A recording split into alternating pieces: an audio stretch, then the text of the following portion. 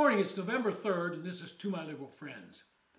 Well, we're now down to 5 days before the election, and both sides are putting their final pushes together, trying to gather enough votes to win. And if you look at the electorate at large, you see some of the things have reversed in recent years. Blue-collar workers traditionally voted Democratic, but seem to be shifting somewhat. Whether you like or dislike Donald Trump, he was able to connect with workers, and they helped elect him president. While he was president, they saw manufacturing jobs and wages increase. He put American First slogans resonate, and it resonated with them. This is a group that are traditionally patriotic. They're the ones you see flying American flags from their trucks. It's a key voting bloc that seems to have been taken for granted by Democrats, and they now are losing some of them. Next, you have to look at the Hispanic vote, another voting group that gets larger each and every election. They've been another group that voted Democratic, but now seem to be gravitating to the Republican side of the ledger in large numbers. Those that have been here for a long time view immigration as a problem. Democrats thought the border issue would be a winner for them with Hispanic voters, but they're finally starting to realize that's not the case. In many cases, these illegal immigrants end up competing with them for jobs. Another voting bloc that seems to swing are suburban women. Democrats thought they had the silver bullet with the court's decision on abortion. It's an important issue to these women, but there's another issue that's more important to them, their children. In the last election, suburban women voted against Trump more than they did for Biden. They did not like him, and that's understandable. But then along came the pandemic, and the left demanded that schools be closed. Suddenly, these children were having to go to school remotely, and that meant a lot of mothers got to see what was being taught. And they didn't like it one bit. Glenn Youngkin realized this, and it carried him to victory in the Virginia gubernatorial race last year. Terry McAuliffe, the presumed favorite, never got it, and he lost. The polls show this group moving back towards Republicans. Democrats don't seem to understand that sex and gender issues are not winning ones with parents. There's no doubt that our electorate is becoming more polarized each year. While this is a generalization, I would say it's become urban cities versus rural areas.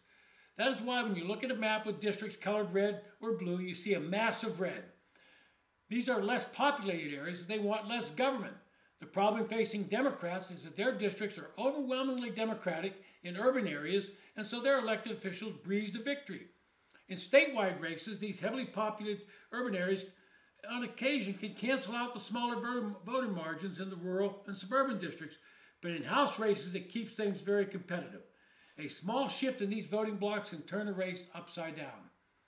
The last voting bloc that Democrats can rely upon is the African American vote. It still comes in at near 90% plus.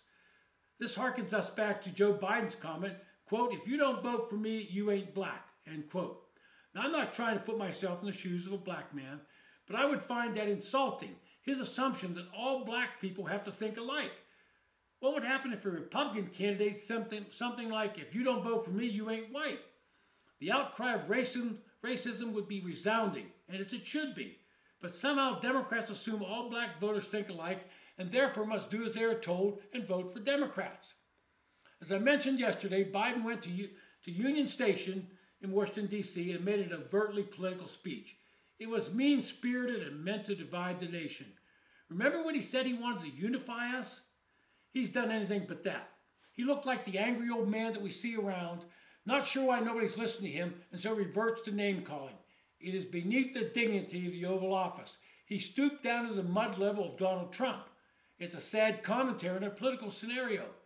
If his rambling speech, he denounced Republicans, attacked his predecessor, Donald Trump, and basically had a hissy fit if people would not do what he told them to do.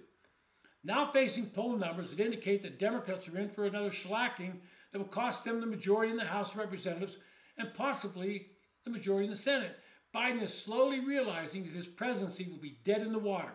He comes on TV and becomes the angry old man who just can understand why everyone's not listening and doing what he says.